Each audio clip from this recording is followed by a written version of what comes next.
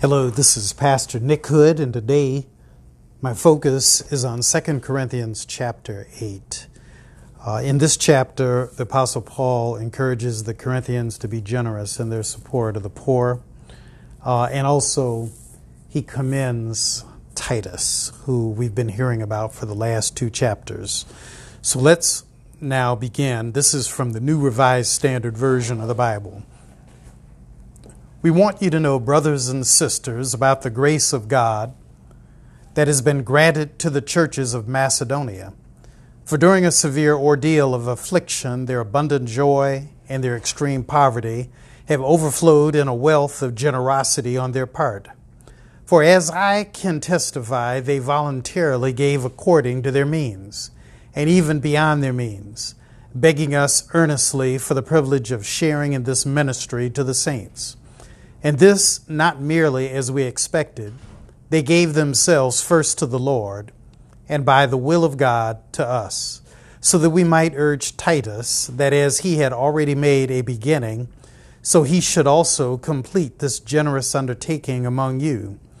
Now as you excel in everything, in faith, in speech, in knowledge, in utmost eagerness, and in our love for you, so we want you to excel also in this generous undertaking. I do not say this as a command, but I am testing the genuineness of your love against the earnestness of others. For you know the generous act of our Lord Jesus Christ, that though he was rich, yet for your sakes he became poor, so that by his poverty you might become rich. And in this matter I am giving my advice. It is appropriate for you, who began last year not only to do something, but even to desire to do something. Now finish doing it, so that your eagerness may be matched by completing it according to your means. For if the eagerness is there, the gift is acceptable according to what one has, not according to what one does not have. I do not mean that there should be relief for others and pressure on you, but it is a question of a fair balance between your present abundance and their need, so that their abundance may be for your need, in order that there may be a fair balance. As it is written, the one who had much did not have too much, and the one who had little did not have too little. But thanks be to God who put in the heart of Titus the same eagerness for you that I myself have. For he not only accepted our appeal, but since he is more eager than ever, he is going to you of his own accord. With him we are sending the brother who is famous among all the churches for his proclaiming the good news.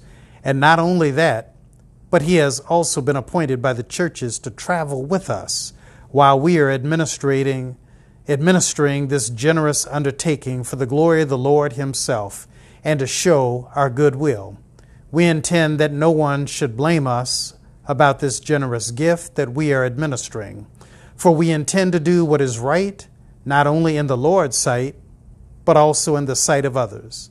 And with them we are sending our brother, whom we have often tested and found eager in many matters, but who is now more eager than ever because of his great confidence in you. As for Titus, he is my partner and co-worker in your service. As for our brothers, they are messengers of the churches, the glory of Christ. Therefore, openly before the churches, show them the proof of your love and of our reason for boasting about you. Thus we end the 8th chapter of 2 Corinthians. I'd like to pose a couple of questions for reflection on what we've just read. Number one, Paul speaks with passion regarding his desire for the Corinthians to support the work in Jerusalem. I'd like to read for you again a portion of this passage for you. And as I read it, I want you to ask yourself, what does this tell you about the ministry of Paul?